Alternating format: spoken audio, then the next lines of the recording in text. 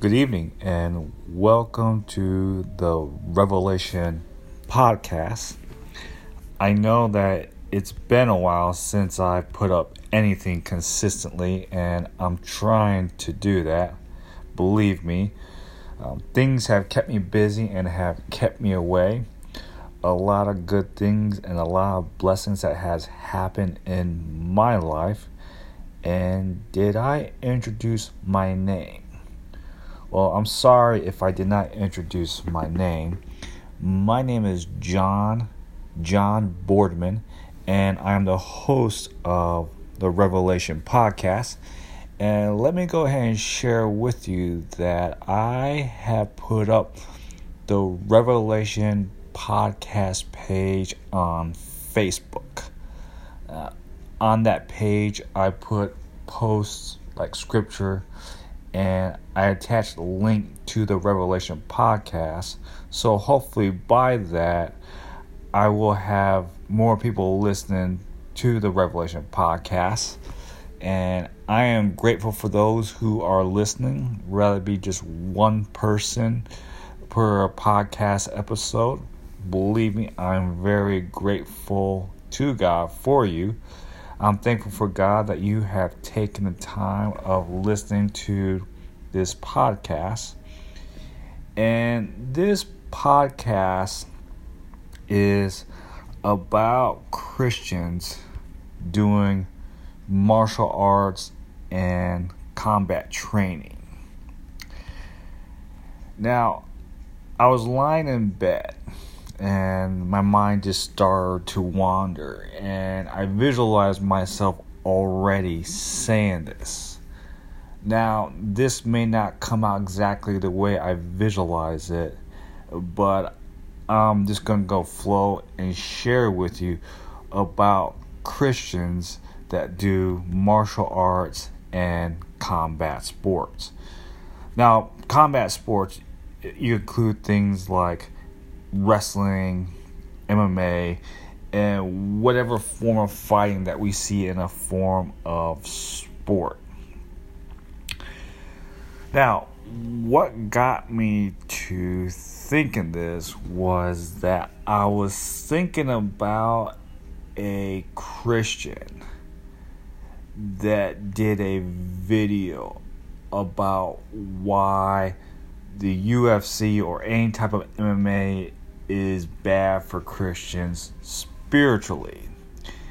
And he was pointing out the different cults tied with MMA and martial arts, such as the yin yang, and that how a lot of martial arts being done was a way for people to practice as a way of worshiping their gods, such as Buddha and any type of Eastern religion that you can think of.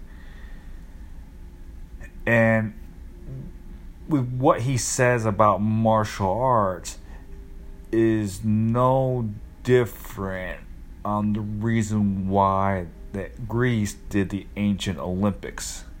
In the ancient Olympics, they did sports as a way to worship towards the Greek gods. And in the ancient Olympic Games, you had wrestling and you had pankration, which is pretty much MMA. So even in the ancient times, you had people doing sports as a way of worshiping towards their gods. And you fast forward that today, and you could take any type of sport you want to, and not just UFC. You could take the NFL, you could take even the Olympics, NBA, and whatever sport you want. And if you peel everything back, you could see at its core that sports is a way for people to worship the game itself, to worship the athletes, and other things about it. Now, going back to this Christian that did this video about why people should not watch the UFC or watch anything MMA related. I gotta be honest that I did not watch the whole entire video. Not because I agree or disagree with you, but it was just because I think I just didn't have time to watch the rest of it, and I just completely forgot about it. And I may go back and watch it later on. And anyways, well, I'm not sure if he was talking about how Christians should not do martial arts. And this is what this video is about. It's about Christians that do martial arts. And this audio is going to be good for them because it's going to allow them to see where the dangers are that could hinder their spirit. And remember, as Christians, when we say, I am a Christian, that means I am born again. I am born again in Christ. Therefore, I am born in the Spirit, which is the Holy Spirit. And the Holy Spirit has given me birth of the Spirit. It has regenerated my spirit. That means I am Christ, and I abide in Christ and Christ alone. Now, we can go out and say that in the Bible, it doesn't say that Christians can or cannot participate in martial arts, combats, or any sport. The Bible says the Bible does not say a Christian can or cannot do these things, like I just mentioned with martial arts, combat sports, or any kind of sport. That is true. Now, as a Christians, in Romans chapter 1, let me flip to it, and I'm reading from, let me see, I'm reading from KJV, King James Version. You go into Romans chapter 1.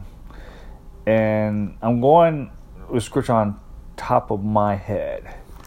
And I may not get the verse right away, but if you bear with me, I'll quickly try to get to it as quickly as possible, or I'll kind of put it to the side or come back to it later. I know in Romans chapter 12, verse 1. Romans chapter 12, verse 1. Paul writes to the Romans, I beseech you, therefore, brethren, by the mercies of God, that ye present your bodies a living sacrifice, holy, acceptable unto God, which is your reasonable service.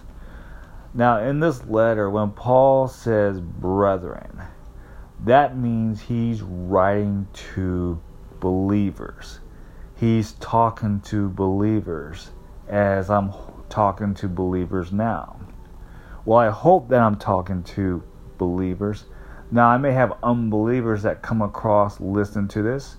And if you are, I welcome you as much. And I do thank you for taking the time. Now let's go back to what Paul was saying to the believers in Rome. Now we know from Romans chapter 1 that Paul says the saints. The saints are the same as the brethren. He is writing to Christians. Now before Paul gets to Romans chapter 12, from Romans chapter 1 to chapter 11, he gets into deep about justification by faith. And that's something I would like to share. And I'm not sure if I'm going to share this in this podcast, but in this podcast episode. But who knows? I am being led by the Spirit, and the Spirit may go in depth into that. We will see. But anyways, I want to stick to what I want to share with about Christians doing martial arts.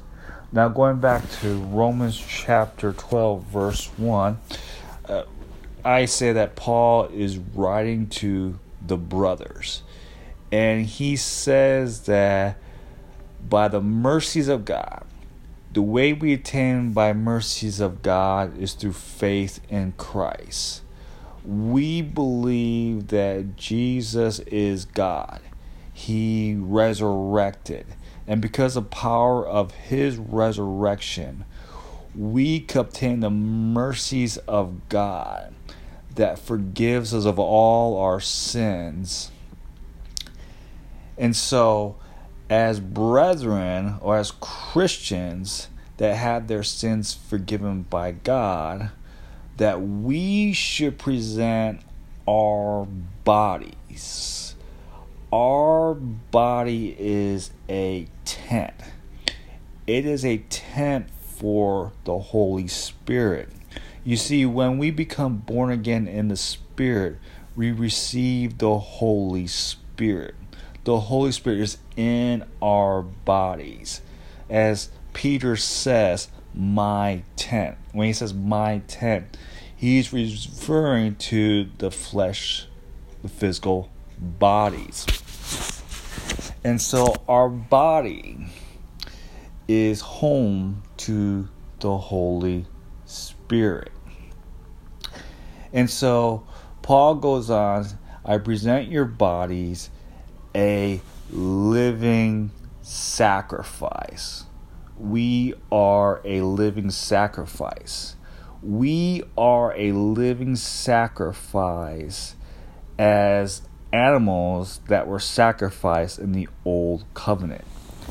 In that, Levitical priests would annually sacrifice an animal for its sins and the sins of Israel. And that blood of the animal was to justify their sins. They offered those animals, they presented them in the beginning as living, and then later they would kill them to sacrifice, to use their blood as to justify their sins. Well, that was the Old Covenant. The New Covenant that we have in Christ Jesus, he's the one that became the high priest. He's the one that became that sacrifice. And by his blood that was perfect, it was shed on the cross. He died for our sins. He sacrificed himself for us to give us an example. And so he was holy. He was acceptable unto God. And being born again of the Holy Spirit means that we have that likeness. Because of Christ, we are holy. Because of Christ, we can be accepted by God. And so therefore, we should present our bodies a living sacrifice. Now, somewhere in the scripture, it talks about whatever ye do, do it unto God. So, whatever we do.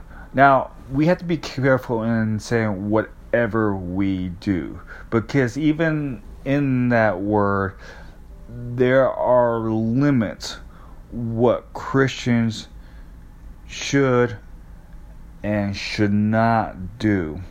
And I think it's somewhere in the Bible it says, just because it is lawful, meaning that just because you can do it does not mean that it is right.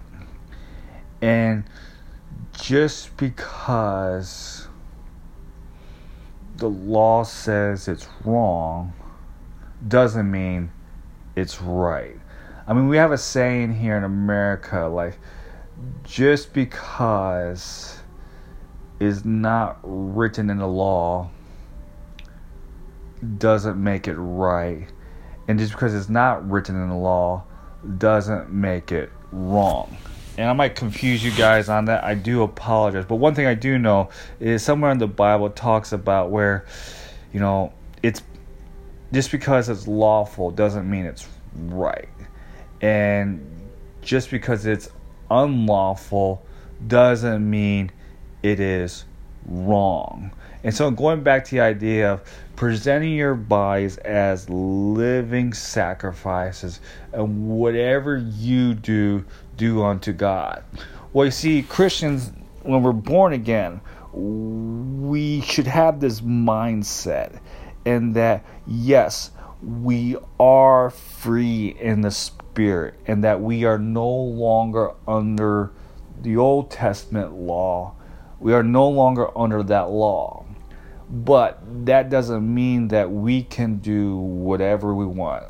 That doesn't mean that we can go out and steal, we can go out and lie, and we could go out and murder. I mean, if we do any of these things, we're going to jail. And it doesn't matter if we're a Christian or not. We're going to jail. That we are going to jail because we have broken the law. So that goes back to where I said, that goes back to where I was saying about whatever ye do, that doesn't mean that we could do whatever. And at the same time, we have the liberty. We have the freedom to do good. I mean, Paul talks about loving your neighbor. That's the example of doing good. And what Paul says, that goes all the way back to the new commandment that Christ gave his disciples. Christ gave us a new commandment, which is to love all. And in 1 John chapter 1, I believe, I know it's 1 John. And 1 John,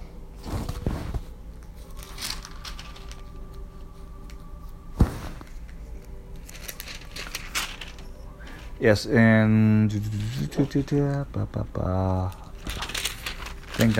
in 1 John. 1 John refers to the new commandment that Christ gave. And that new commandment is, it's in 1 John chapter 2, verse 7. Again, KJV. And on a side note, no, I'm not reading KJV because I think it's the best or superior one. It's just that I like KJV. I mean, I like other translation as well, and I will be using those in the future. Well, anyways, in 1 John chapter 2, verse 7 says, Brethren, I write no new commandment unto you, but an old commandment. And John's writing this letter, John the Apostle, that one that followed Jesus. John is also the one that wrote the gospel. And when he opens verse 7 with, Brethren, I write no new commandment unto you, but an old commandment. Well, you see, the Gospel of John, the time period was right around between 33 AD, and the letter of John, according to this note in the Bible, the time that people accept about John's 3 letters is they believe that John wrote his 3 letters around at the end of the 1st century of AD. So this was right close to 90. So you think about Jesus' ministry, 33, and John's letters right around close to 90. So that's right around 60 years between when Jesus gave the new commandment that we read about in the Gospel of John and to John, reminding them about the new commandment, but he's saying it's an old commandment that they had received from the beginning. And when John says from the beginning, he's not referring to in the beginning like in Genesis, but he's talking about in the beginning when Christ established his ministry by establishing it through them. He has given them a new commandment, and that commandment is to love one another. And that includes the brethren. And John says in his letters that if a person does not love his brethren, that means that he doesn't have the love of Christ in them. And also, when it comes to Christ's love, it includes our neighbors. I mean, Christ says about the law. He did not come to abolish the law. He came to fulfill the law. And when someone asks Christ, which is the greatest commandment? Well, Christ tells them there's really two. Number one is to love God with all your heart. And if you look at commandments 1 through 4, it has to deal with God. And if you look at commandments 5 through 10, it has to deal with people. And that goes with what Christ says, the next greatest commandment, which is behind love God. And the second greatest commandment is to love your neighbor. And Paul, in his letter to Romans chapter 13, he encourages followers to love your neighbor. So with what I'm getting at is that Christians, we have the freedom to love God and to love others and to do good. And there is no law that goes against doing good. And so when we present ourselves as living sacrifices, we are doing that to please God. And so whatever you do, as long as it is out of act of love towards God. Now let me back up a little bit. We know what God expects from us. We know that God loves us. We love Him. And we should love others with His love. And Jesus was very clear to His apostles. He says, if you abide in me, and my words abide in you, whatever you desire, then it shall be done. Now, a lot of people take that verse out of context, big time. They think, okay, if I follow the Bible, and if I desire to be a millionaire, then will I become a millionaire? Most likely, you're not going to be a millionaire. However, in Matthew chapter 6, verse 33, it says, seek ye first the kingdom of God. So that means put God first in your life. Your focus should be on God. Seek ye first the kingdom of God and its righteousness. And that righteousness is accredited to us through Christ when we believe. He makes us righteous when we believe. He accredits it to us of righteousness. And through our following with Christ, we have the freedom to either follow God and continue in His righteousness, or we don't do it. Now, when we don't do it, that means we decided that we no longer abide in Christ. And when we no longer abide in Christ, that means we can no longer bear fruit. And John and Jesus was very clear when they present the gospel message. They says, repent of your sins. Repent of your dead works. Those dead works are referring to not bearing the fruit that Christ expects us to bear. In order for us to bear the good fruit that Christ expects us, we have to abide in Him. So His righteousness is the fruit that we should be bearing. And it's by His power through the Holy Spirit that we bear good fruit. Now, what is that good fruit? That good fruit we can see in Galatians chapter 5. No, I think it's Galatians chapter 6. Let me verify that quickly for you. Bear with. And yes, I'm still talking about Christians that do martial arts. I know I was talking about it, and we went to Romans chapter 12, verse 1. We were talking about the brethren being Christians. We were talking about the mercy of God that receive that when we are saved, and that we talked about that presenting our bodies as living sacrifices. That I went and talked about whatever you do unto God. And I think I want to be very, very clear about wherever ye do, because I don't want us to have the mentality that we could do whatever we want and be whatever we want and it's okay. And that type of mentality goes against God. And that means we are no longer abiding in Christ. That means we're no longer bearing the fruit that Christ expects us to bear. And the fruit that Christ talks about is the fruit of the Spirit that we bear by the power of the Holy Spirit. And Paul talks about that in Galatians chapter 5. Began in verse 20, but the fruit of the Spirit. And you notice the fruit of the Spirit is love, joy, peace, long-suffering, gentleness, goodness, faith, meekness, temperance. Against such there is no law. There is no law that goes against the fruit of the Spirit. The fruit of the Spirit that we should bear. So be very clear that as Christians, that our objective is presenting our body as living sacrifice is to honor God. And we honor God by obeying Christ, so we can allow the Holy Spirit through our spirit bear its fruit.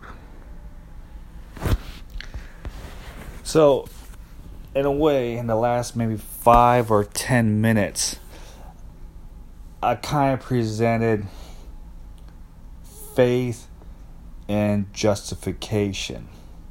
Now, that was not my objective. My objective in this podcast is about Christians that do martial arts and combat sports. Now, the reason why I'm doing this podcast is because I want us to be aware of the dangers that are in martial arts, combat sports, or anything that we do. You know, in the gospel, in John's letter, he tells us to test the spirits to see if it is of God. Now, martial arts, combat sports, or whatever we do is not always going to be of God.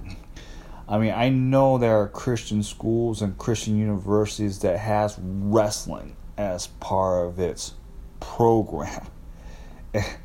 And I believe about wrestling, and this is my opinion from things I saw and things I observed that I happen to kind of agree with because it kind of makes sense.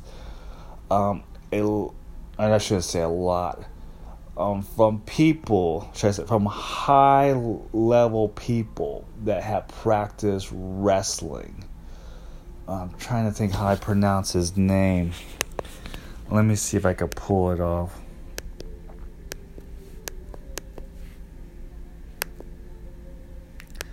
Let's see, am I recording?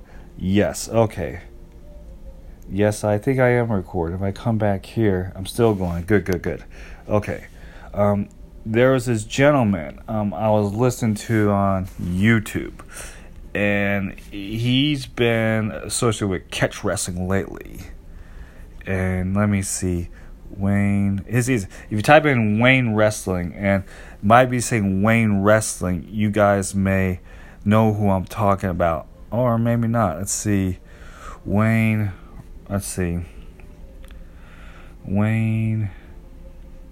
Or is it Wade Wrestling? Let me see. Wade Wrestling, or wait. I think Wade Shawls.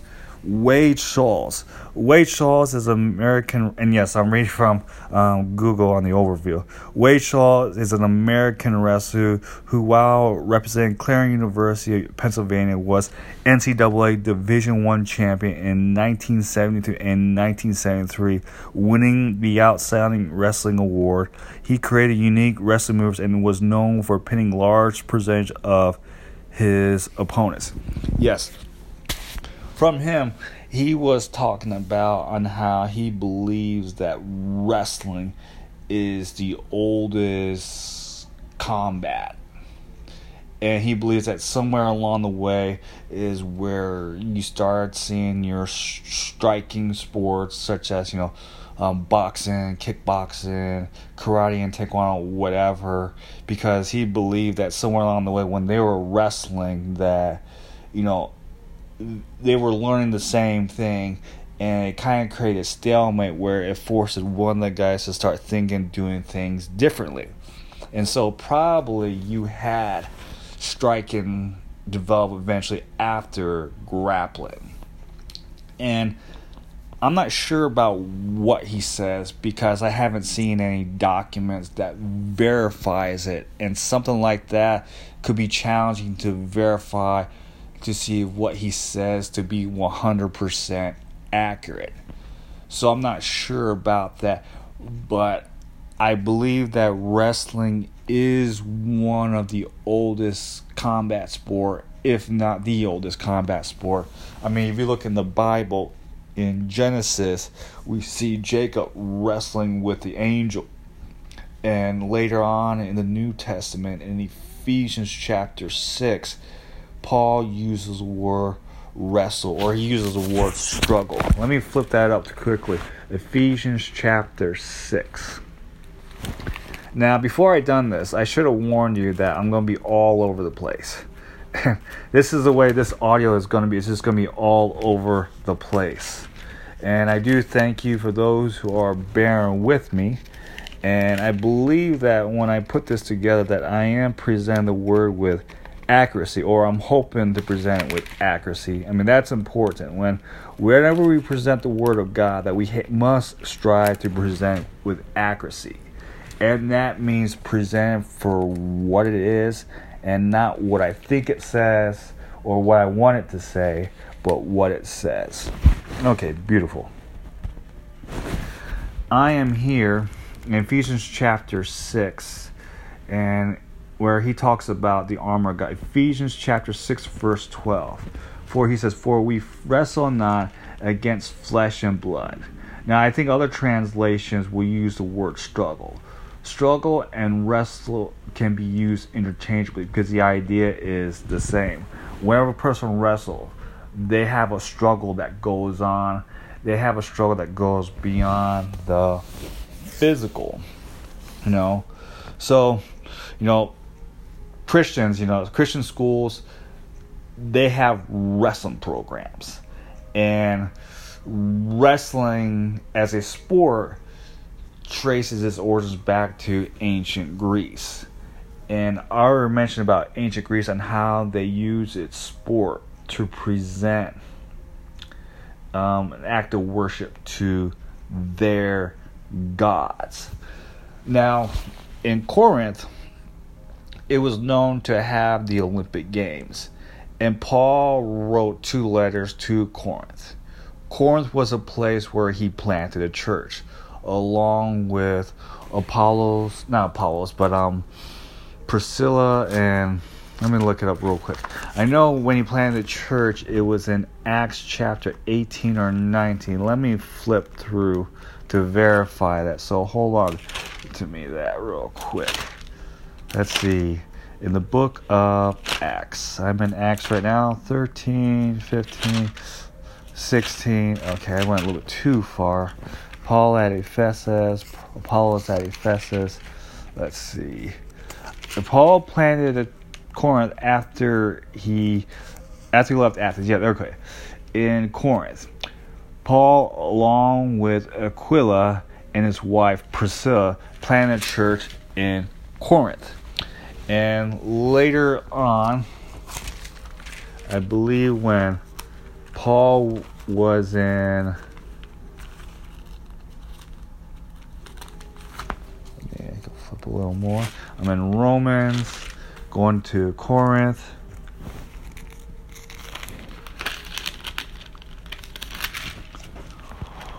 When Paul was in Corinth, let's see, in place of writing.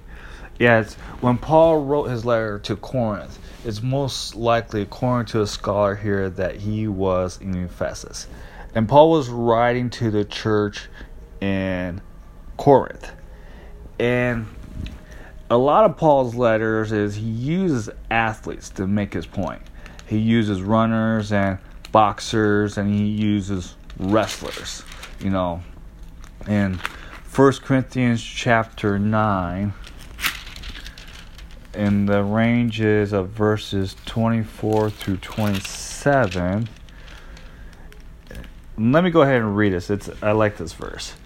He says, we begin in 1 Corinthians chapter 9, verse 24. Know ye not that they which run in a race run all, but one receiveth the prize? So run that ye may obtain. And every man that striveth for things mastery is temperate in all things. Now they do it to obtain a corruptible crown, but we, as in Christians, an incorruptible. I therefore so run. Who runs? Runners. Not as uncertainty. So fight I. Who fights? Wrestlers, boxers, and people that practice pancreatians. Not as one that beateth the air, but I keep under my body and bring it unto subjection, lest that by any means, when I have preached to others, I myself should be a castaway. Now, I really like to observe this letter that Paul writes, or part of this letter, because whenever Christians want to promote to do martial arts, combat sports, or even exercise, they'll use this verse to make their point.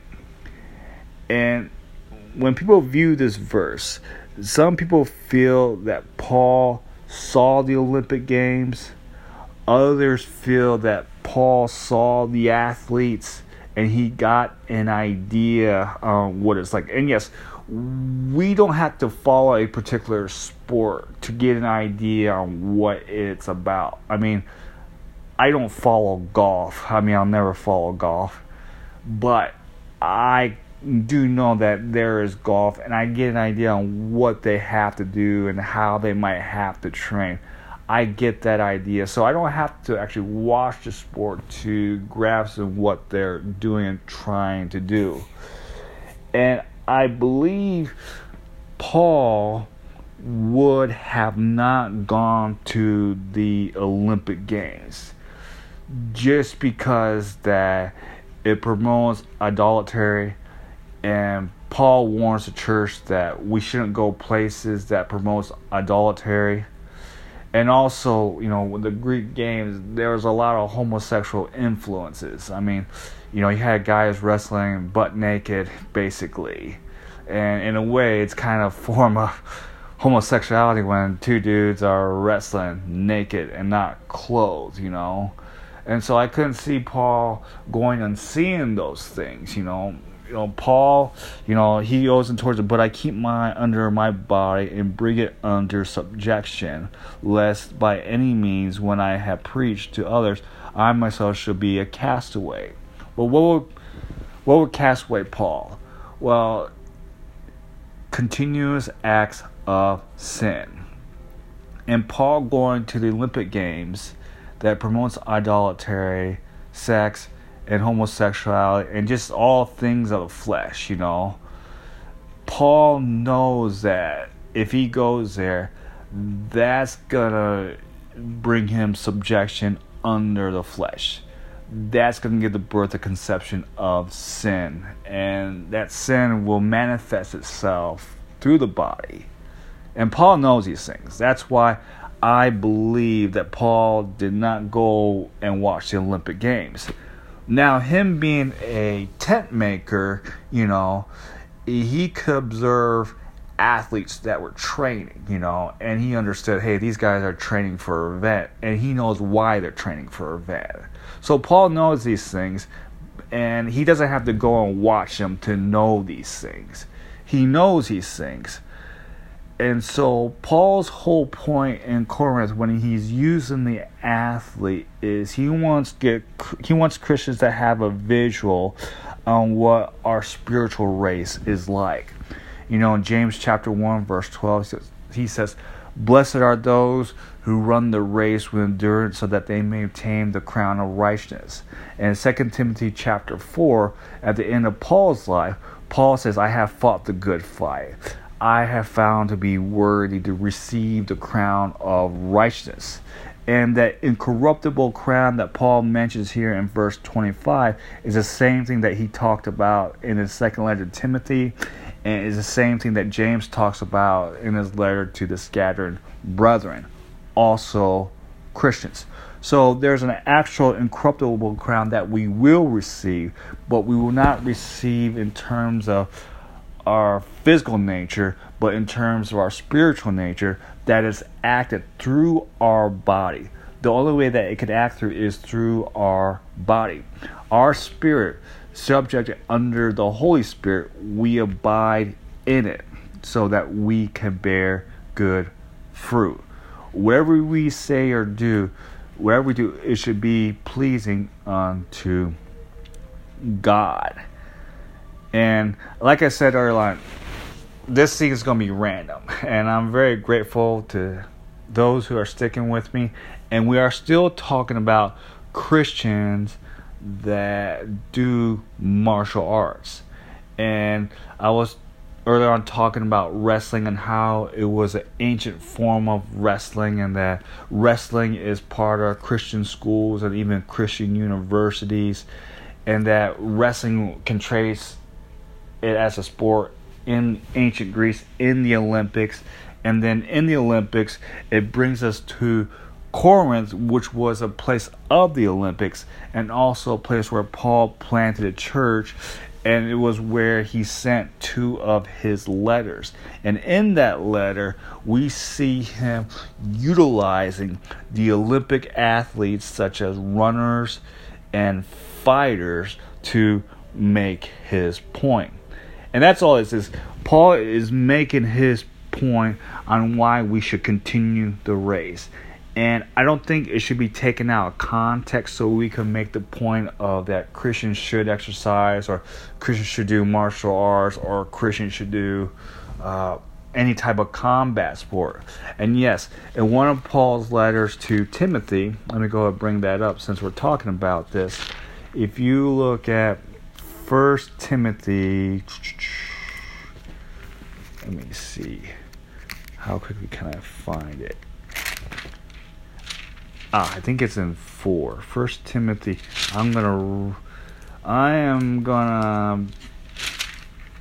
Let's see. 1 Timothy.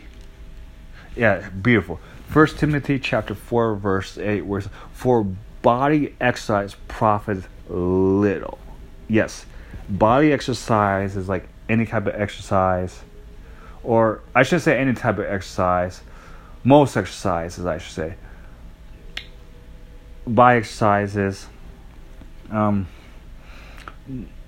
some certain martial arts, but hold that thought right there.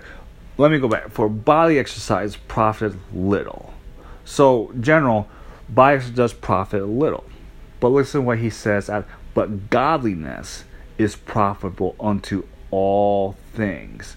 So whatever we do, we should do unto God, because it's profitable unto all things. Now, who is it profitable to? Well, it's profitable to other believers, to encourage other believers to continue their walk with Christ. And it's also encouraged to those who are seeking God. Now, those who are seeking God may not be saved yet because they haven't believed in Jesus. So those who are still lost and yet still seeing if God is who He says He is, well, our testimony that we offer through our body as living sacrifices, can bring them in. So at least two things, godliness benefits. It benefits believers to encourage them in their faith, and unbelievers who are seeking God. Now, it's not I who saves people, and it's not what I do that saves people. It is the Holy Spirit. Only the Holy Spirit can convince people that Jesus is Lord. I mean, the only way that I know that Jesus is Lord is by the Holy Spirit confessing it by another believer through its Spirit. And if you want to verify what I said, go to 1 Corinthians chapter 14. In 1 Corinthians chapter 14, 12. I always get 14 and 12 confused because 1 Corinthians chapter 13 is the love letter. And 1 Corinthians chapter 14 is about spiritual gifts. And 1 Corinthians chapter 12 is where 1 Corinthians chapter 12 verse 3 says, "Wherever for I give you to understand that no means speaking by the Spirit of God causes Jesus a curse." And listen to what this verse says. It testifies to what I just said. And that no man can say that Jesus is Lord but by the Holy Ghost. So when I say Jesus is Lord, that means I'm saying He is God. He is the only way. He is the truth. And I am able to say that by the Holy Ghost. And I cannot say that as natural man. And when I say natural man, I'm meaning people that are not saved. Meaning they are not saved. And people that are not saved will not understand the Bible. They will not understand the Word of God. I mean, to them it's foreign. Now, they may be able to know what's in it and memorize it from Genesis to Revelation. And I believe there are some that have done that. Now, just because you memorize something and know something does not mean that you understand it. And the only way that we could understand the Word of God is by the Holy Spirit. And excuse me, I gotta take a sip, gotta whip my whistle. Those that want to know is I am just drinking sparkling water. Just regular sparkling water, nothing else. Well, okay. So, this podcast is about Christians that do martial arts. And throughout the podcast, I'm repeating what this podcast is about. So that way you know that I'm still trying to stay on track. And again, I want to thank those who are listening to this. And I know this is going long, and I have no idea yet on when this is going to end. But I want to share about Christians that do martial arts and combat sports. And around the beginning of this podcast, I shared on what led me to this, where I was thinking about a Christian that did this YouTube video on why Christians should not watch UFC or MMA related because of the Eastern religion and the occult ties to it. And I think I said that he made some valid points that made me think. And if you happen to find the video, then I encourage you to watch the video. It may be helpful. Now, I'm talking about Christians, should they do martial arts or combat sports or not. And on that, I went to Romans chapter 12, verse 1. I started there, and from there we saw Paul tell the brethren, the Christians, that the bodies that have been redeemed should be presented unto God as a living sacrifice. And whatever you do unto God. And we do that through the liberty that the Holy Spirit has given us. And the liberty that it has given us, we should use that liberty to bear good fruit and not feed the flesh.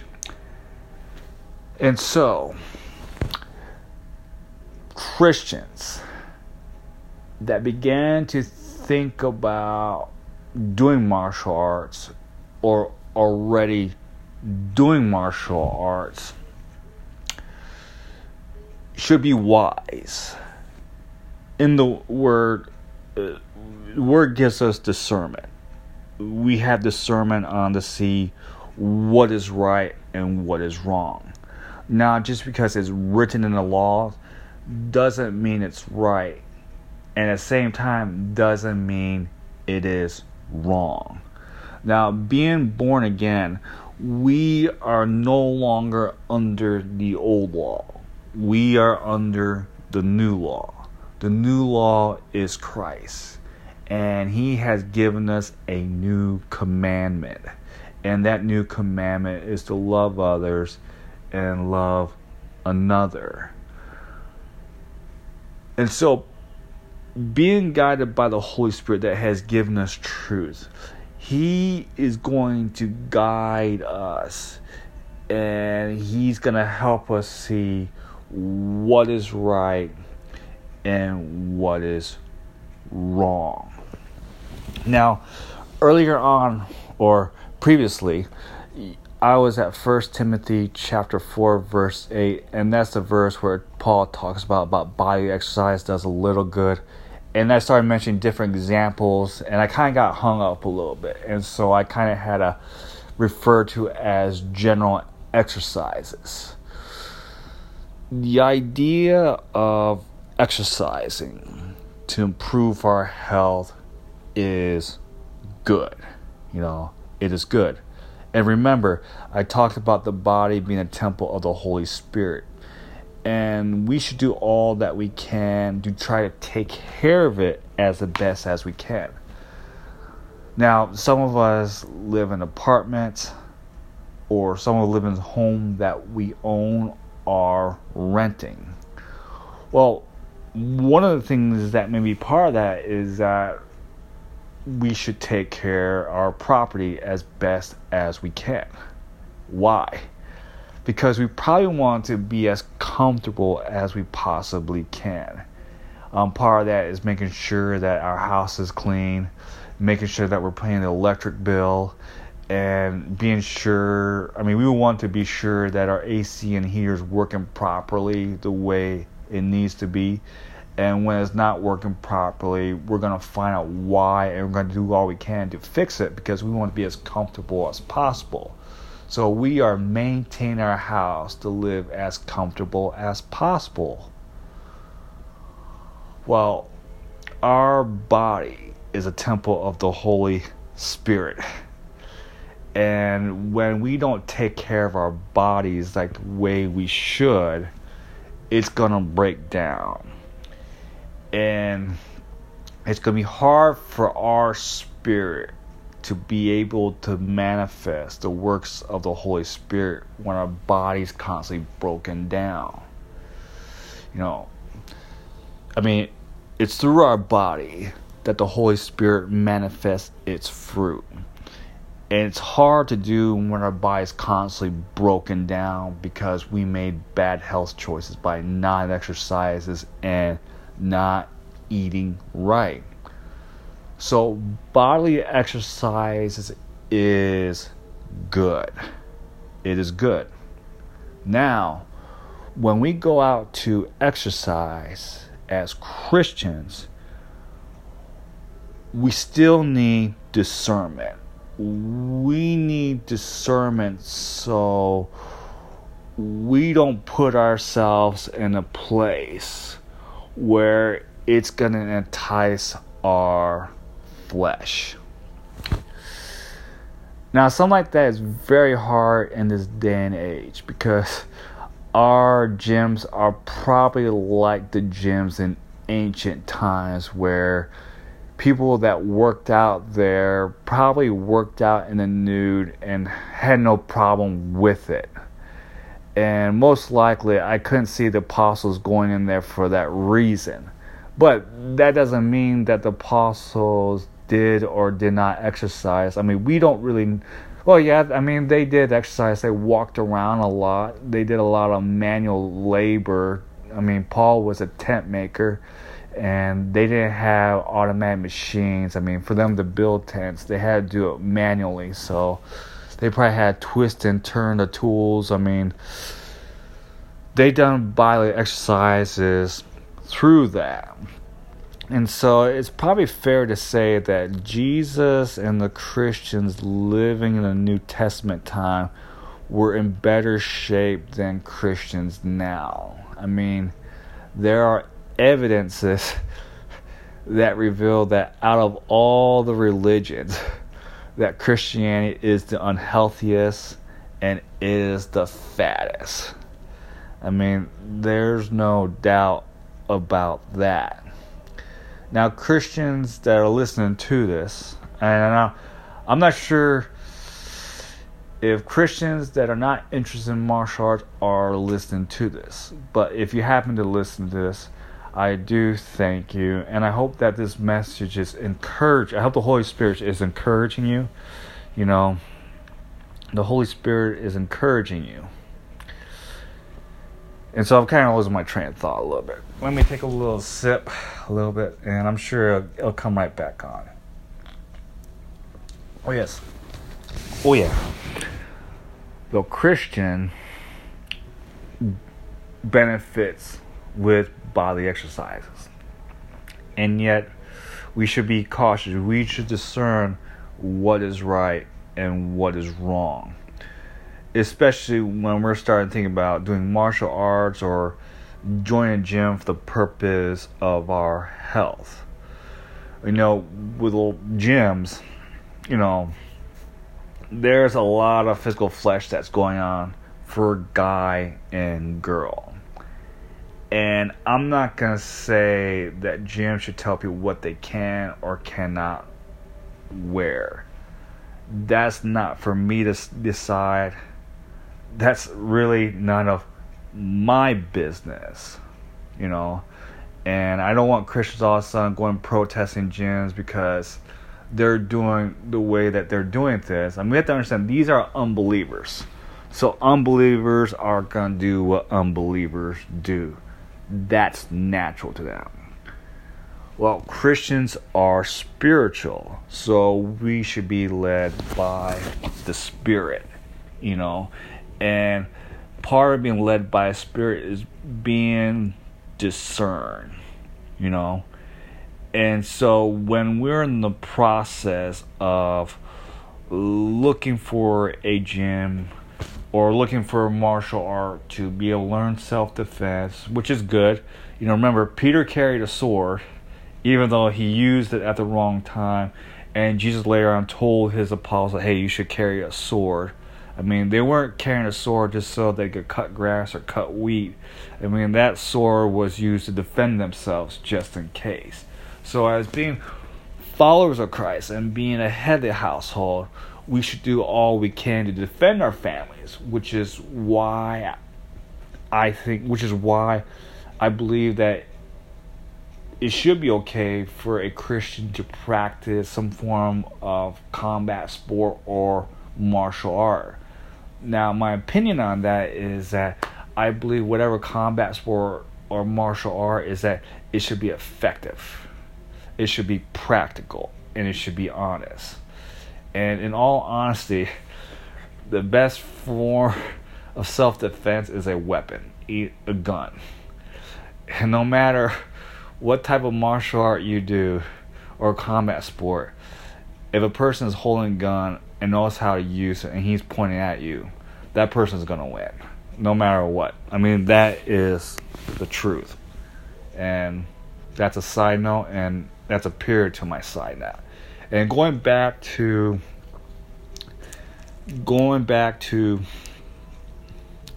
it's late at night and I need another sip. And going back to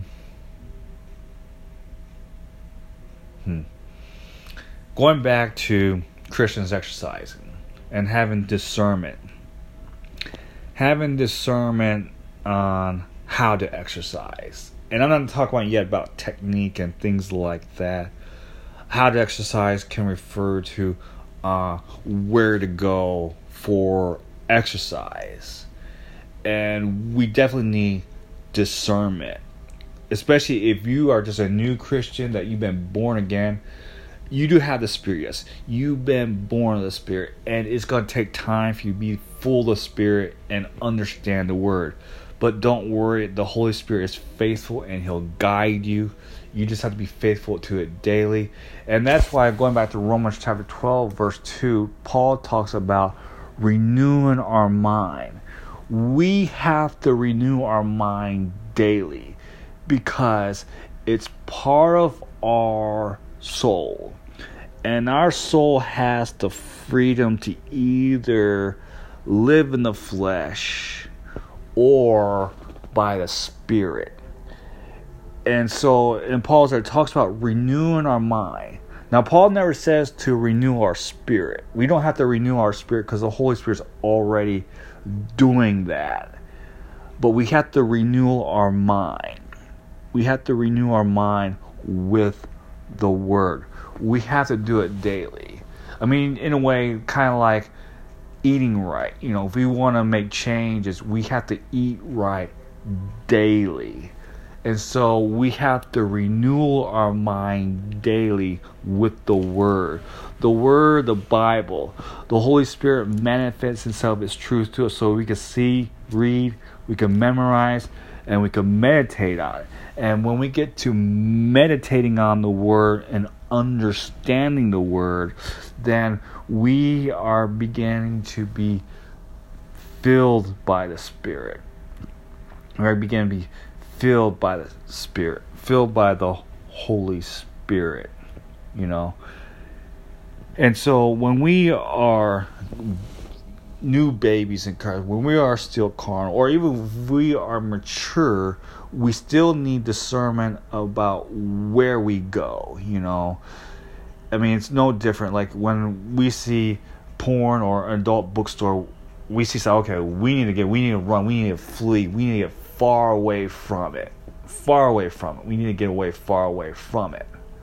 Now, I'm not saying that is how our mentality should be all the gyms, because not all the gyms are gonna have the flesh appealing to us, you know. Not all gyms, you know. But that's just discernment right there, you know. We need to pray and we need to trust the Holy Spirit to be able to guide us, you know. And so there are some gyms that are very extreme in the flesh, where guys and girls are barely wearing anything at all, and you can see pretty much all of their flesh. And, you know, knowing that, you know, I believe that Christians should not go there. I believe it don't matter what type of Christian you are. I don't care if you're a baby or mature. If you go to a place where it's predominantly revealing the flesh, you're going to fall. I mean, you may not fall right away, but you're going to fall eventually. And so Paul talks about that, you know, I put my body under subjection, under the Spirit. And so when Paul talks about Romans chapter 7 and 8, where he talks about the flesh and the Spirit, and he talks about, you know, sin and the Spirit, that, you know, we don't want to put our body under the subjection of the flesh. We don't want to go in that direction. And to avoid that direction, we don't want to put ourselves in that place. Christ talks about it. He says, whatever causes you to sin, you need to remove it. And the way he said it, he says, if your eye causes you to stumble, pluck it out. It's better to enter eternity with one eye than go eternity with two eyes. Now, is Christ actually telling someone to physically pluck out their eye? No. He's using it metaphorically. He's making the point of that if there's things that we know that causes us to sin, that causes us to stumble, that we should stay far away. We should flee from it. We should get away from it. We should run. We should flee from it. We should get out of that place the same way that Lot got out of Sodom. We should not look back. We should just get away from it. Now all gyms are not heavily in the flesh. Like, I did personal training at the YMCA and also at Gold's Gym. And if I compare it to, I would say Gold's Gym most likely is heavily in the flesh than the Y. But that doesn't mean the Y is not in the flesh at all, because there are people that do work out there that may be revealing a little bit more of the flesh. And I know that with both gyms that they have certain guidelines on what people should or should not wear. But in all honesty, do all gyms really follow those guidelines? No. And that goes again to what I'm saying, that it goes back to the Christian, that the Christian needs to have discernment. They need to be led by the Spirit. They need to follow its Spirit and to know what is right and wrong. And so, if you go to a gym for the first time and there's a gym tour, of course all gyms give that gym tour. You walk to the gym and you're walking through, and, believe me, the Spirit is going to warn you. It's going to give you red lights, It's going to give you red lights to say, hey, this place is a little bit too much of the flesh. I shouldn't be here. It's going to warn you, Now, in that tour, if it's early in the morning when there's hardly no one around, you may not get that. But then again, there's that trial, and you go that trial later on to the day, and it may give you rest. Hey, you may think about this. You really, really need to think about this. Now, thank God that we live in the 21st century and that technology has shaken everything, including the gym industry. I mean, right now, gyms and personal trainers, and you go to YouTube, you could learn how to exercise through YouTube. And you could buy gym equipment for under like $50. Good equipment under $50 that's practical, and you can use it from your home, and you could watch a video, and you could exercise, and you can avoid being tempted from the flesh. Now, I'm saying this not to say that you should all of a sudden buy gym equipment and just watch exercise videos on YouTube. I'm not saying that's the only way. That's just an option, and it's a good option, especially if you are still weak in the flesh by getting tempted by the flesh. Now, if you're spiritually discerned and strong enough to where you can exercise in places that's not heavily in the flesh revealing. And then like I said, there are gyms that do have strong guidelines, and they do all they can to make sure that people are properly covered. But then again, it's hard to say what is or what isn't probably covered according to what says in the world. But we know according to the word, what's benefiting our spirit and what's feeding our flesh.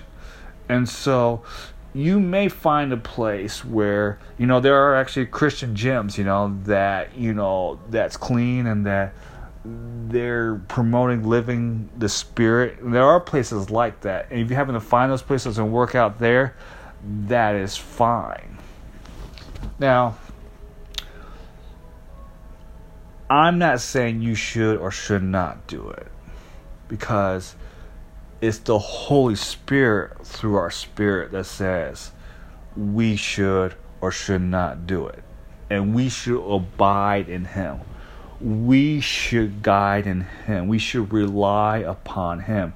And by Him, He's going to help us. He's going to help us figure out how we can exercise and how we can do it. And exercises. Now, about Christians that do martial arts and combat sports. Now, earlier on I mentioned that this may be good for someone who's thinking about or someone who's been doing it.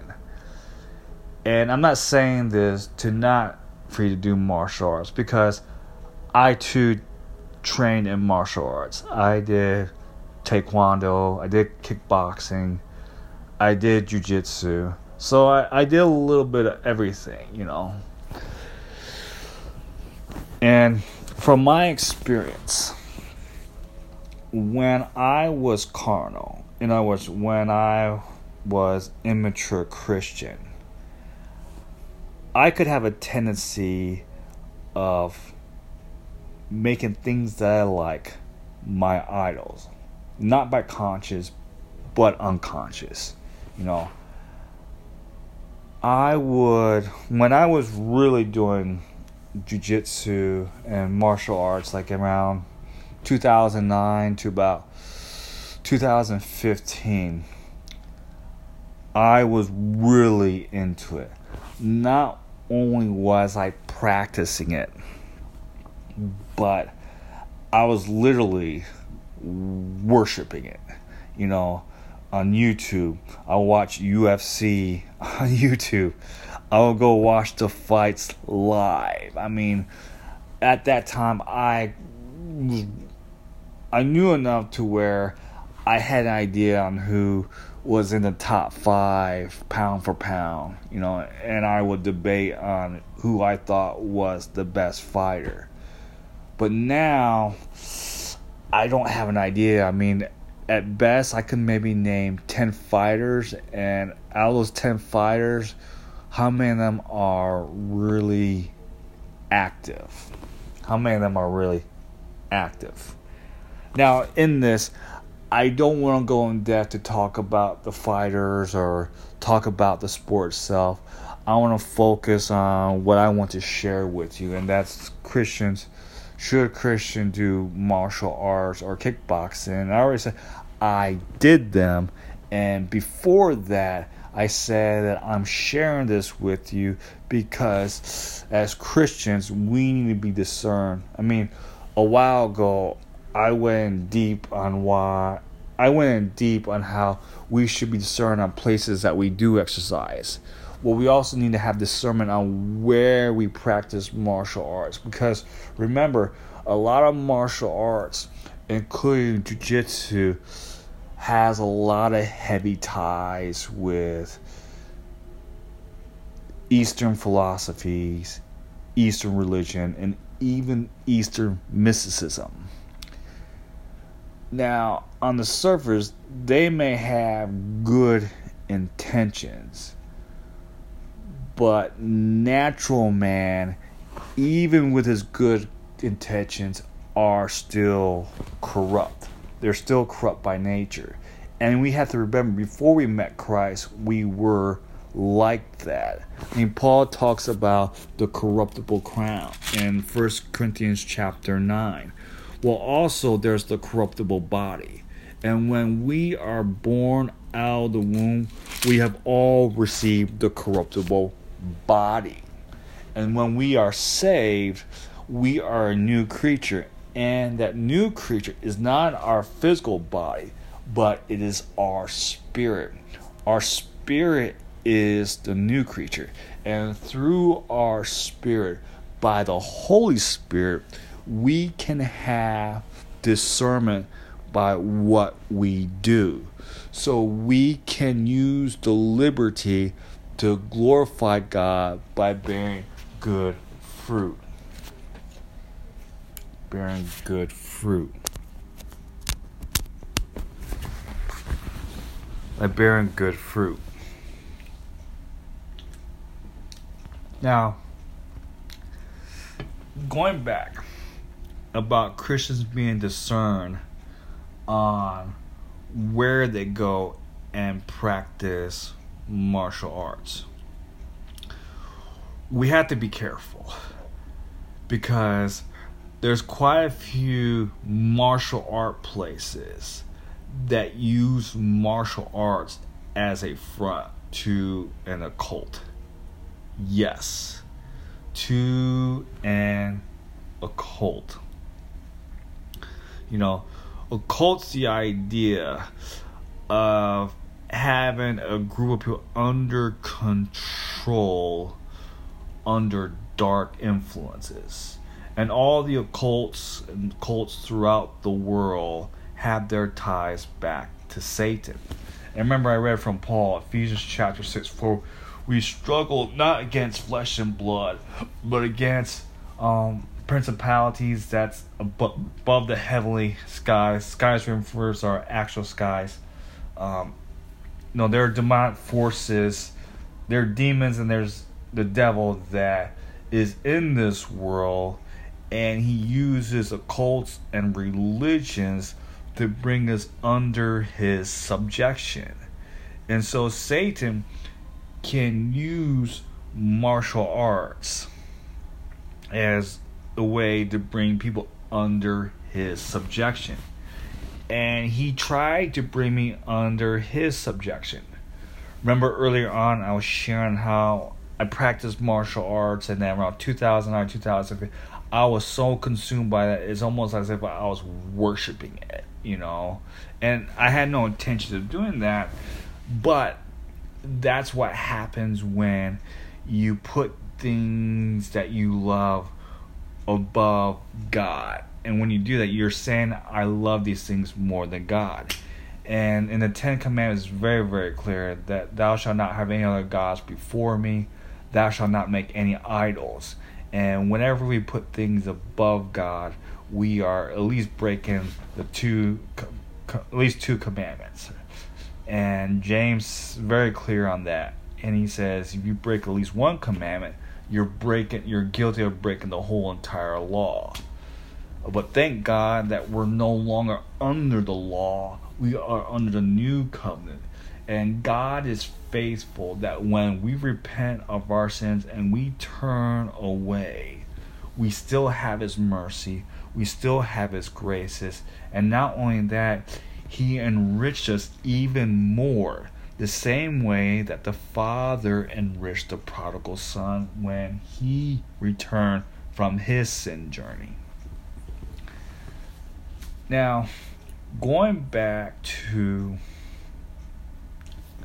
my experiences in martial arts, and I don't have high experience, and if you're looking for someone with high level that's going to teach you, that's going to get you to the next level, you probably should not be listening to this for that. But if you're an unbeliever or believer and you're interested about what I have to say about the dangers of martial arts, you want to listen to me, wonderful. Very grateful for you to take the time of listening to this podcast. And so my experience in the martial arts, you see danger and you immediately are aware, you're urgent, you have precautions, or you just stay away from it. And that might be the case.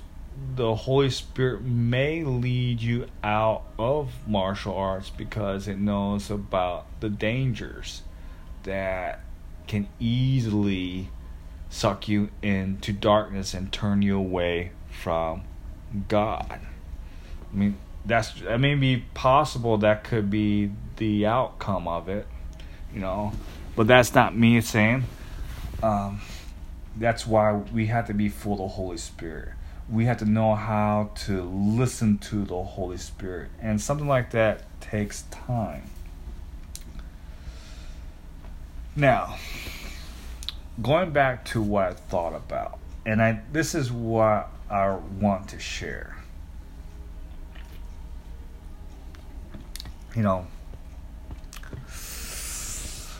This is what I really want to share. When we practice martial art and combat sport, at least one of the reasons that we practice, or we should practice, is that it gives us the possibility to save us from death. Period. Listen to what I say.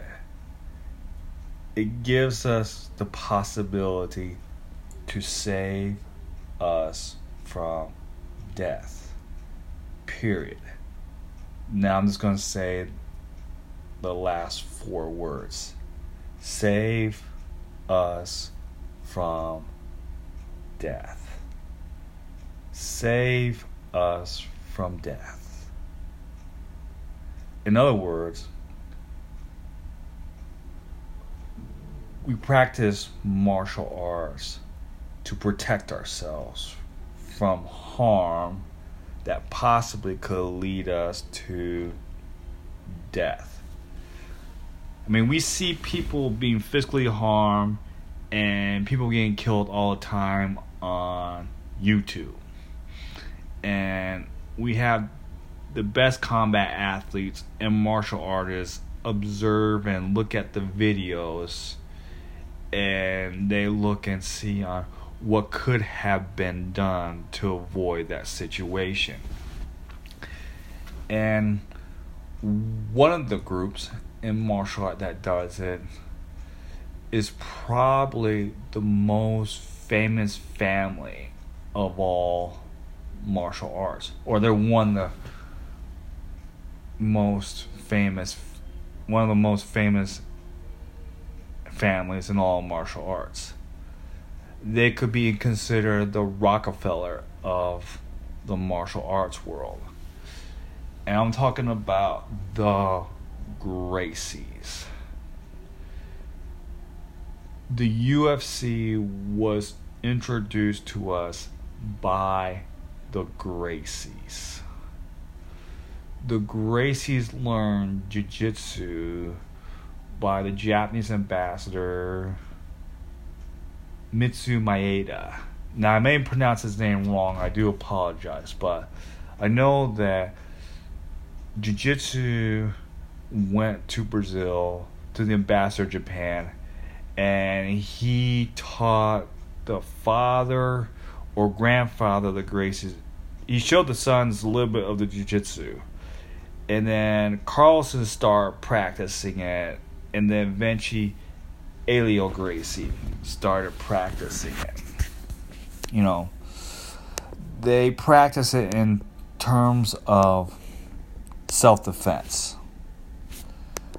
And in terms of self-defense, meaning that you are practicing a martial art to protect your life from death. They protect your life from death. And so Carlson Gracie and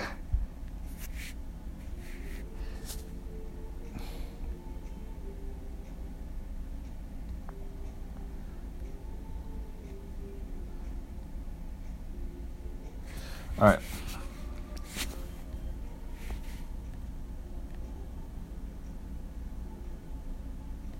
Okay.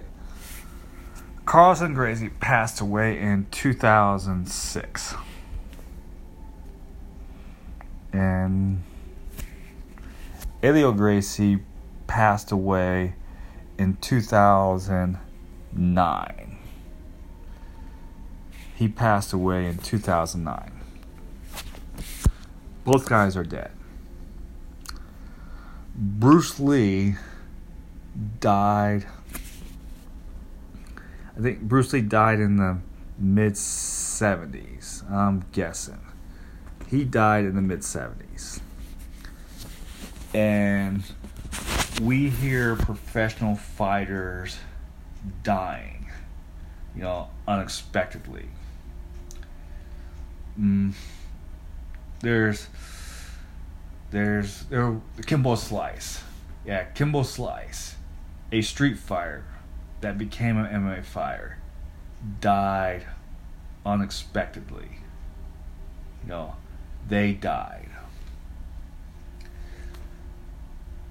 Now, they all practice self-defense. And the purpose of their self-defense was to save them from death. Now I'm asking the question, did it save them from death? Did it save them from death? Now, these guys that I mentioned, they did not die as a result of combat, but they still die, even though they were considered lifelong practitioners. They still died. They still died.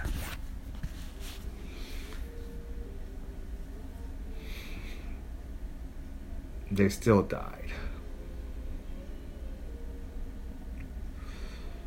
So, does martial arts and combat sports save our lives?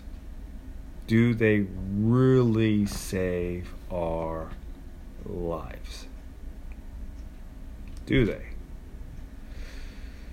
Now, I'm not familiar on how Carlson Gracie died, and it's still kind of a mystery on how Bruce Lee died.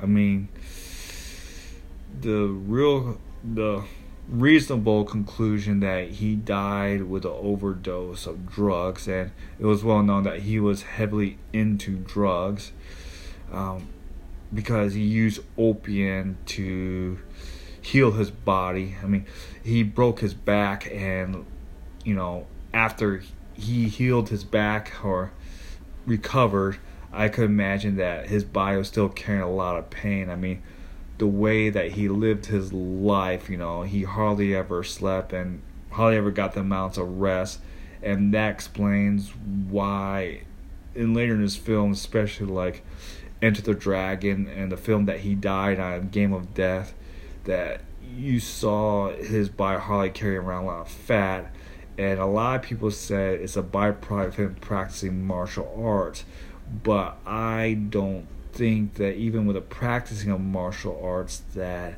his body would have been at low body fat levels. I mean, low body fat levels is unhealthy to the body, especially having it for a long period of time, as in Bruce Lee doing film. And so, Bruce Lee died. He's dead. Helio Gracie, he's dead. Now, I'm not saying that to knock at the Gracies. I'm not saying that to be disrespectful towards them. That's not my intent. And I don't think that they'll listen to this. I don't see a high percentage.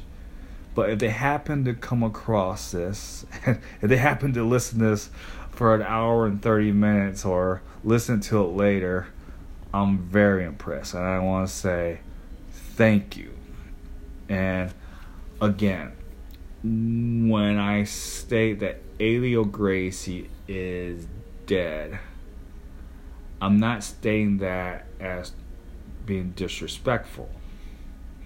Now, it's a fact that he's dead, and it doesn't matter if people are saying it as disrespect or respect the fact that he is dead, even though he was pretty much a lifelong practitioner. And like a lot of people that get into martial arts, especially jiu-jitsu, that jiu-jitsu sometimes can go from just practicing to learn self-defense to being its life. And Gracie's are a great example of jiu-jitsu being their life. They pretty much were grown with it. So a lot of them breathe it like automatically, non-stop. And I'm not sure about the Gracie's spirit. When I'm saying that, I'm not sure if they're Christians. I'm not sure if they're born again that receives. I don't know that. I don't know, And if you were to ask me, and I'm not absolute on this, if you ask me, hey, do you think the Gracies are saved? Do you think that they believe in Jesus? I don't know. I never heard them confess it verbally. And even if they confess it verbally, Christ was very, very clear that he says, you'll know my followers by my fruit, by the fruit that they bear. Well, a lot of them will say, oh yeah, well, the Gracies, they're good. They're good people. They teach a lot of good things. They teach us how to live good, how to stay out of trouble, how to take care of ourselves, practice jiu-jitsu, make sure that we're doing it for good. Yeah, those things are good, and I applaud them for wanting to do good. But are they good according to their own standards? In other words, according to natural man? Natural man does not accept Christ for who he is because they don't have the Holy Spirit. That's why they're still natural. And within natural man,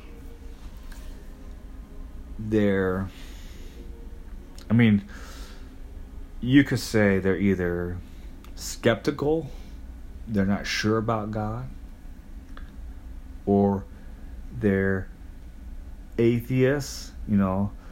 Atheist means that it means a lot of things towards God. Either they don't believe that God exists, or they believe that God exists, but his judgment doesn't really matter. Or they could be Gnostics, and Gnostics are a cult of Satan, religions. Gnostics, they twist the word of God. Example of Gnostics twisting the word of God is that in their books, the serpent in the garden is the good God, and the God above is the bad God. That's just a great example of Satan twisting things. He twists things. That things that God does good, he makes bad. The things that he does good are actually evil. They're evil. Things that he does are evil.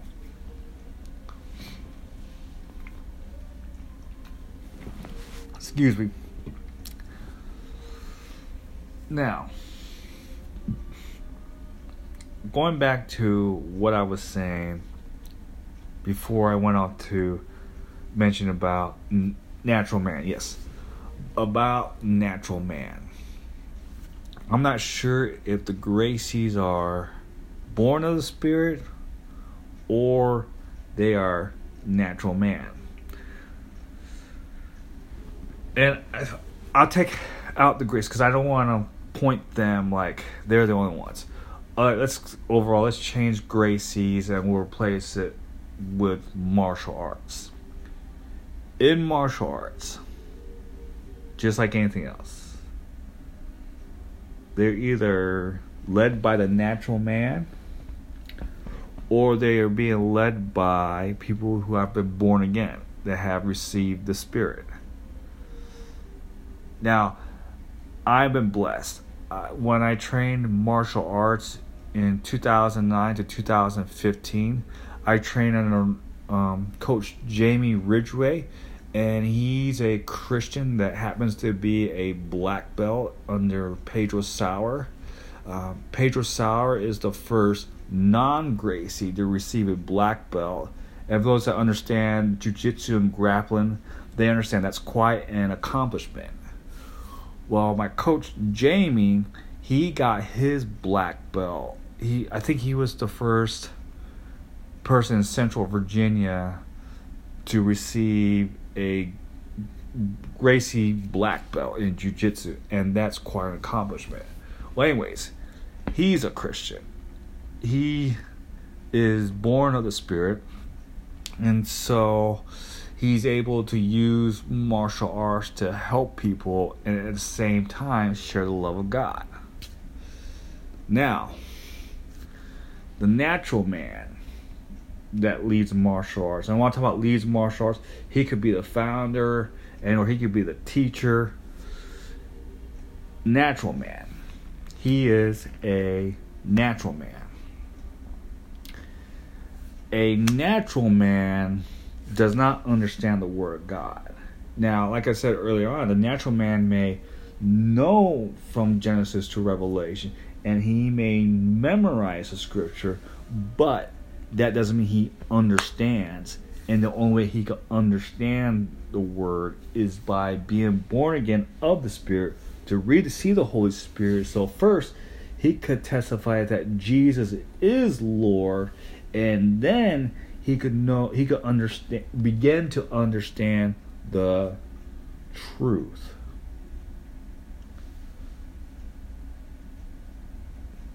The natural man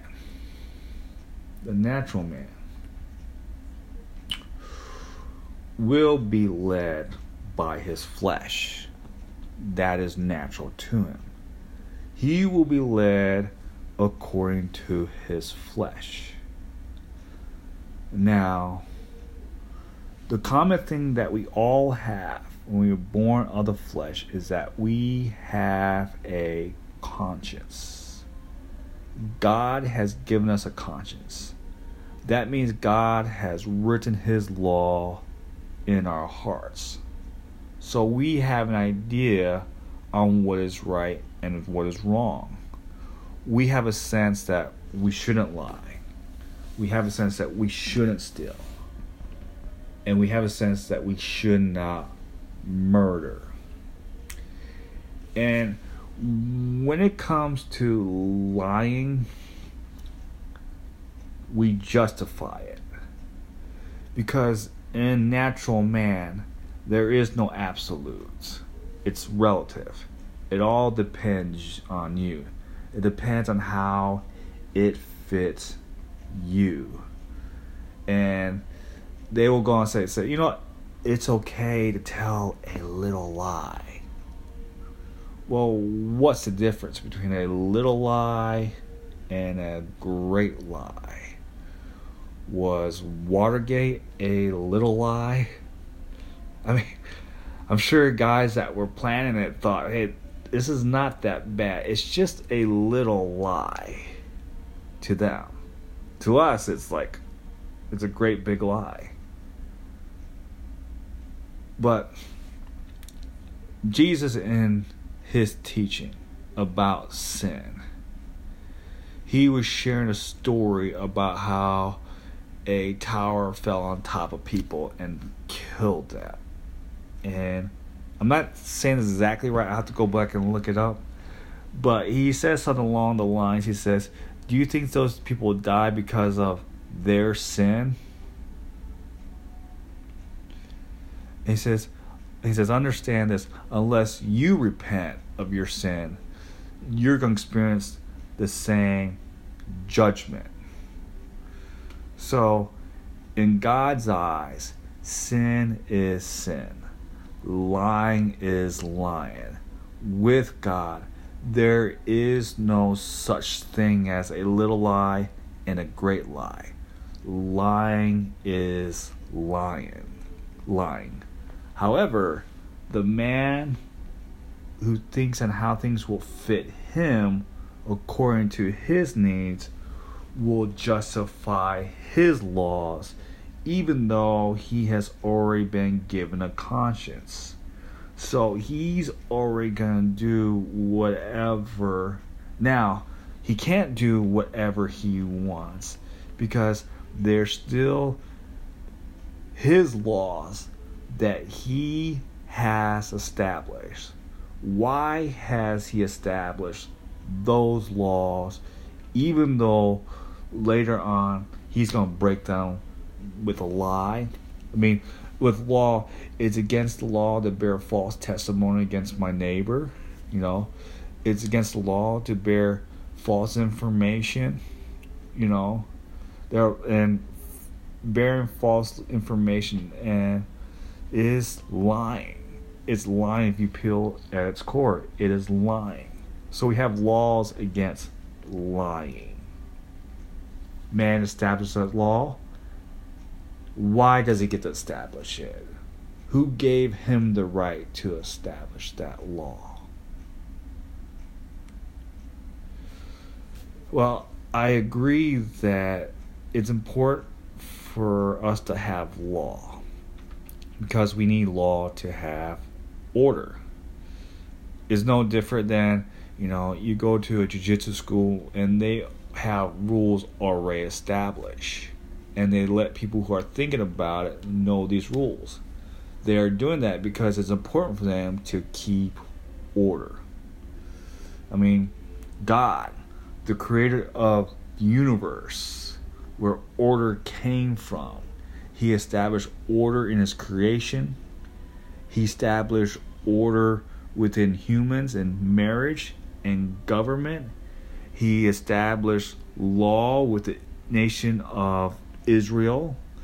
Christ, under his new covenant, established order with his new commandment is to love him and to love others. And through that, we see that within his body, referring to he's the head, and the body are his followers. And even the body, even his followers that are the body and are with the head of Christ, they're still referred to as body of Christ. Those are examples of order. So across the board, from natural to spiritual, we are familiar with order. We see that in the laws. Well, the law is supposed to establish order. We haven't seen that in 2020. There's disorder. But eventually it's going to go back to order. It's just natural. Things that tends to go a little disorder, laws are going to pull it back into order. Order, O-R-D-E-R, not O-D-O-R. Order.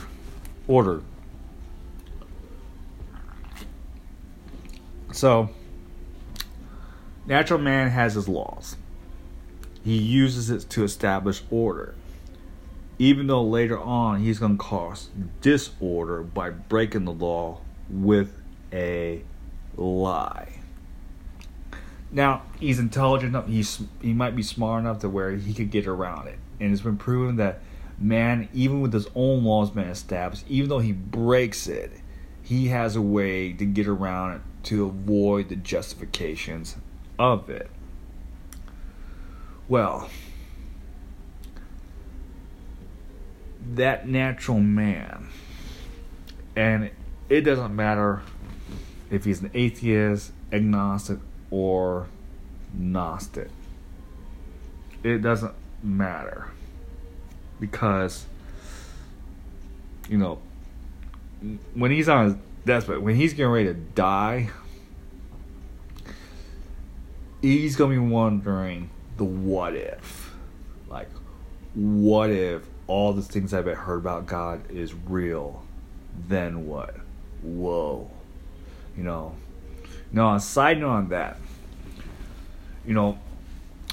I was listening to Joe Rogan talk to Josh Barnett. And yes, from time to time, I do like to listen to Joe Rogan. And I know that I probably should not be listening to, because obviously he's of the world, But, I mean, I pray that God would give me favor and keep my senses guarded in Jesus' name. Well, anyways, he was talking to Josh Barnett, and they happened to talk about ancient Japanese samurai philosophy through books that they have read. And the books I taught, the Book of Five Rings. And when I was heavily into Mark, I did read that book. And Joe Rogan being a skeptic to God and to the Bible, well, I'm going to be a skeptic to the samurai books. I mean, how do you know if those books are really real? How do you know if they're not made up? Okay, history is that the guy that wrote the Book of Fire, he did exist. Okay, history verified that guy did exist. Okay, I agree that he did exist. But how do you know what he written is true? Now, in the Book of Five Rings, there could be some truth. Well, some truth means there's not complete truth. And so, how much of that stuff is made up, And so when a natural man reads something as the Book of Rings, they could have this hardcore mentality that they're not afraid of death. And Josh Barnett talked about as if when you face death, it's honorable, and it's really going to be nothing. And that view right there is a great scheme of Satan. It's a great trick of Satan to get natural man comfortable and thinking that, dying, it's not really that much of a big deal. No, it's not that big of a deal at all. Even the guy in the Book of Five Rings, he's dead. And I promise you that wherever he's buried at, that his body is still there. He died. Even though he did not get killed in a sword fight. He's still dead. He's still in his grave. When it comes to death, the spiritual and natural man are fearful. That explains why a lot of us tend to seek God. And there are a lot of people right now are seeking God because of all the bad things that are going on. And they realize that their life is a blink of an eye. That they could die at any moment. And it doesn't have to be expected. You die unexpectedly. That is for the spiritual man. And that is for the natural man. The natural man that dies. He's about to die. He's on his deathbed and he has some sort of illness that is uncurable. And he knows that he's not coming back. In that situation, what's he thinking about? Is he thinking about, his money that he obtained? Is he thinking about all the relationships that he had? Is he thinking about the houses, or is he thinking about, I could have had more money? I mean, is he really thinking about that? I mean, I don't know this natural man that I'm describing, but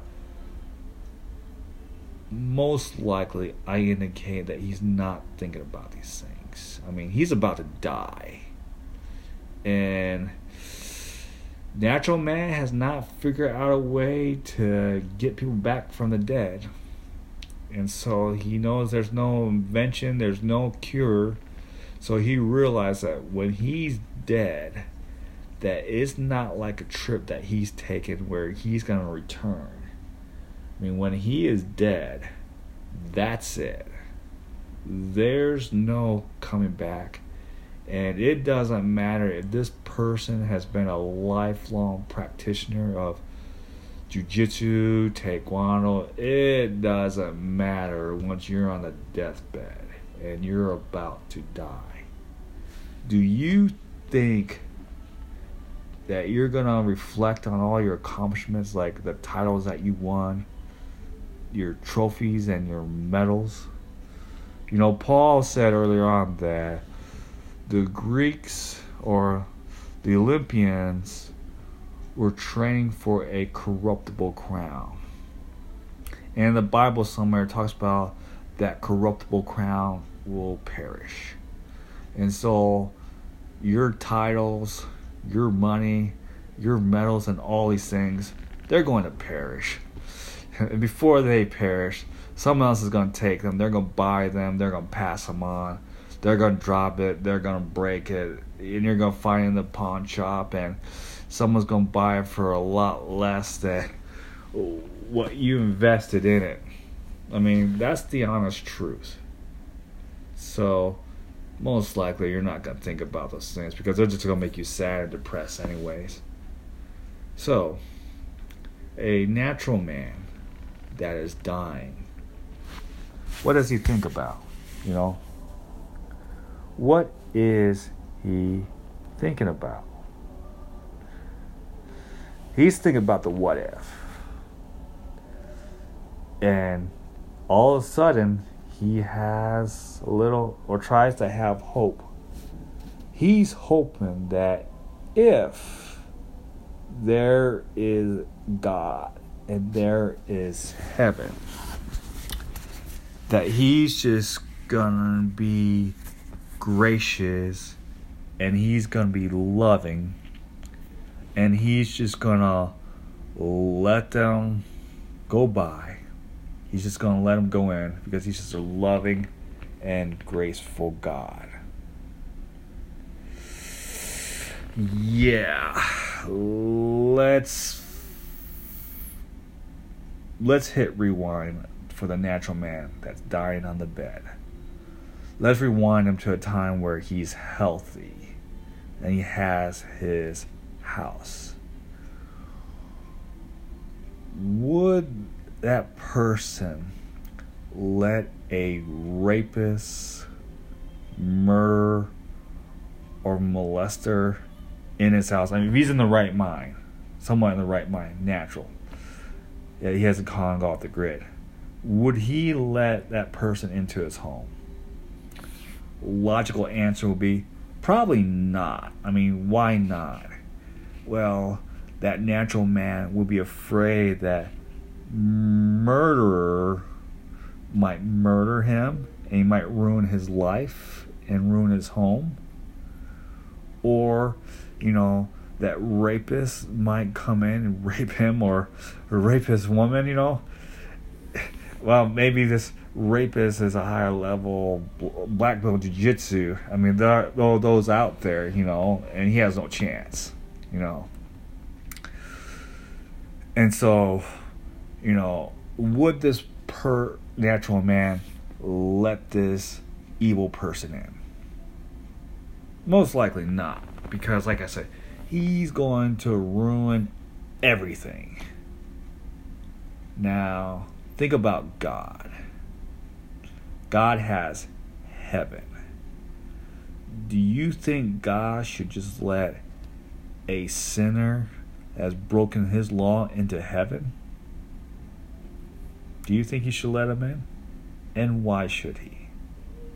You know, that unrepentant sinner, obviously like the rapist that has not changed, is just going to go into heaven and he's just going to ruin everything. He's just going to ruin everything.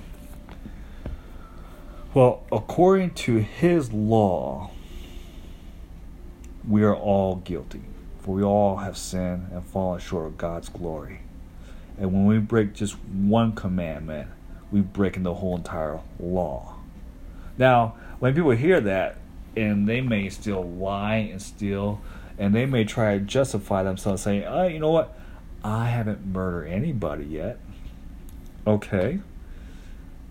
Well, Jesus knew that the people he spoke thought like that.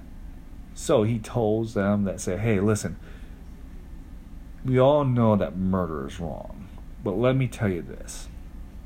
If you hate someone, that makes you a murderer. In 1 John, John says that if a believer has hatred in his heart, that means he's not a believer because he doesn't have a love of Christ. So if you hate someone, you are guilty as murder. And because we're all born with the flesh, we are all born with hate. We are all born with envy. We are all born with grief. Therefore, we have all sinned. We have fallen short of God's glory. And Romans chapter 6 verse 23 says, "For the wages of sin is death, but the gift of God is eternal life." That gift is what I mentioned earlier on, the mercies of God. It's by God's mercy that we can have eternal life. And we have eternal life when we are born again and we are born of the Spirit. And so those who have their names written in the book of life by being born again will enter into God's kingdom. But those who have not believed in God and have not repented and have continued in sin will not enter into God's kingdom. They will be cast away in eternity in hell forever, forever, and ever. Now, these are not my words. These are the words that's in the Word, the Holy Spirit, the Bible. So, now as you can hear me talk about Christians that do martial arts, spiritual man versus the natural man. Pretty much, I think I'm going to call it natural man. Anyways. Natural man versus a spiritual man. The natural man that leads martial arts, that's about to die because of some sort of illness, he's about to die. Just like Elio, when he has pneumonia, I'm not sure I'm not sure if he's saved or not. I don't know. And if you come back and tell, oh, he's a good guy, okay, why was he a good guy? How was he a good guy? Was he good by his own natural man, by his own self-righteousness? The Bible is very clear that if he cannot say that Jesus is Lord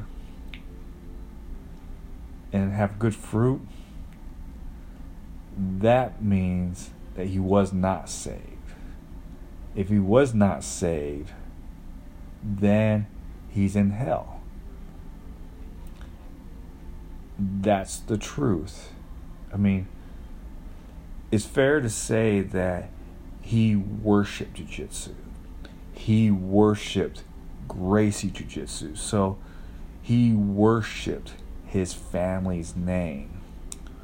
So when we worship other things than God, we are practicing idolatry.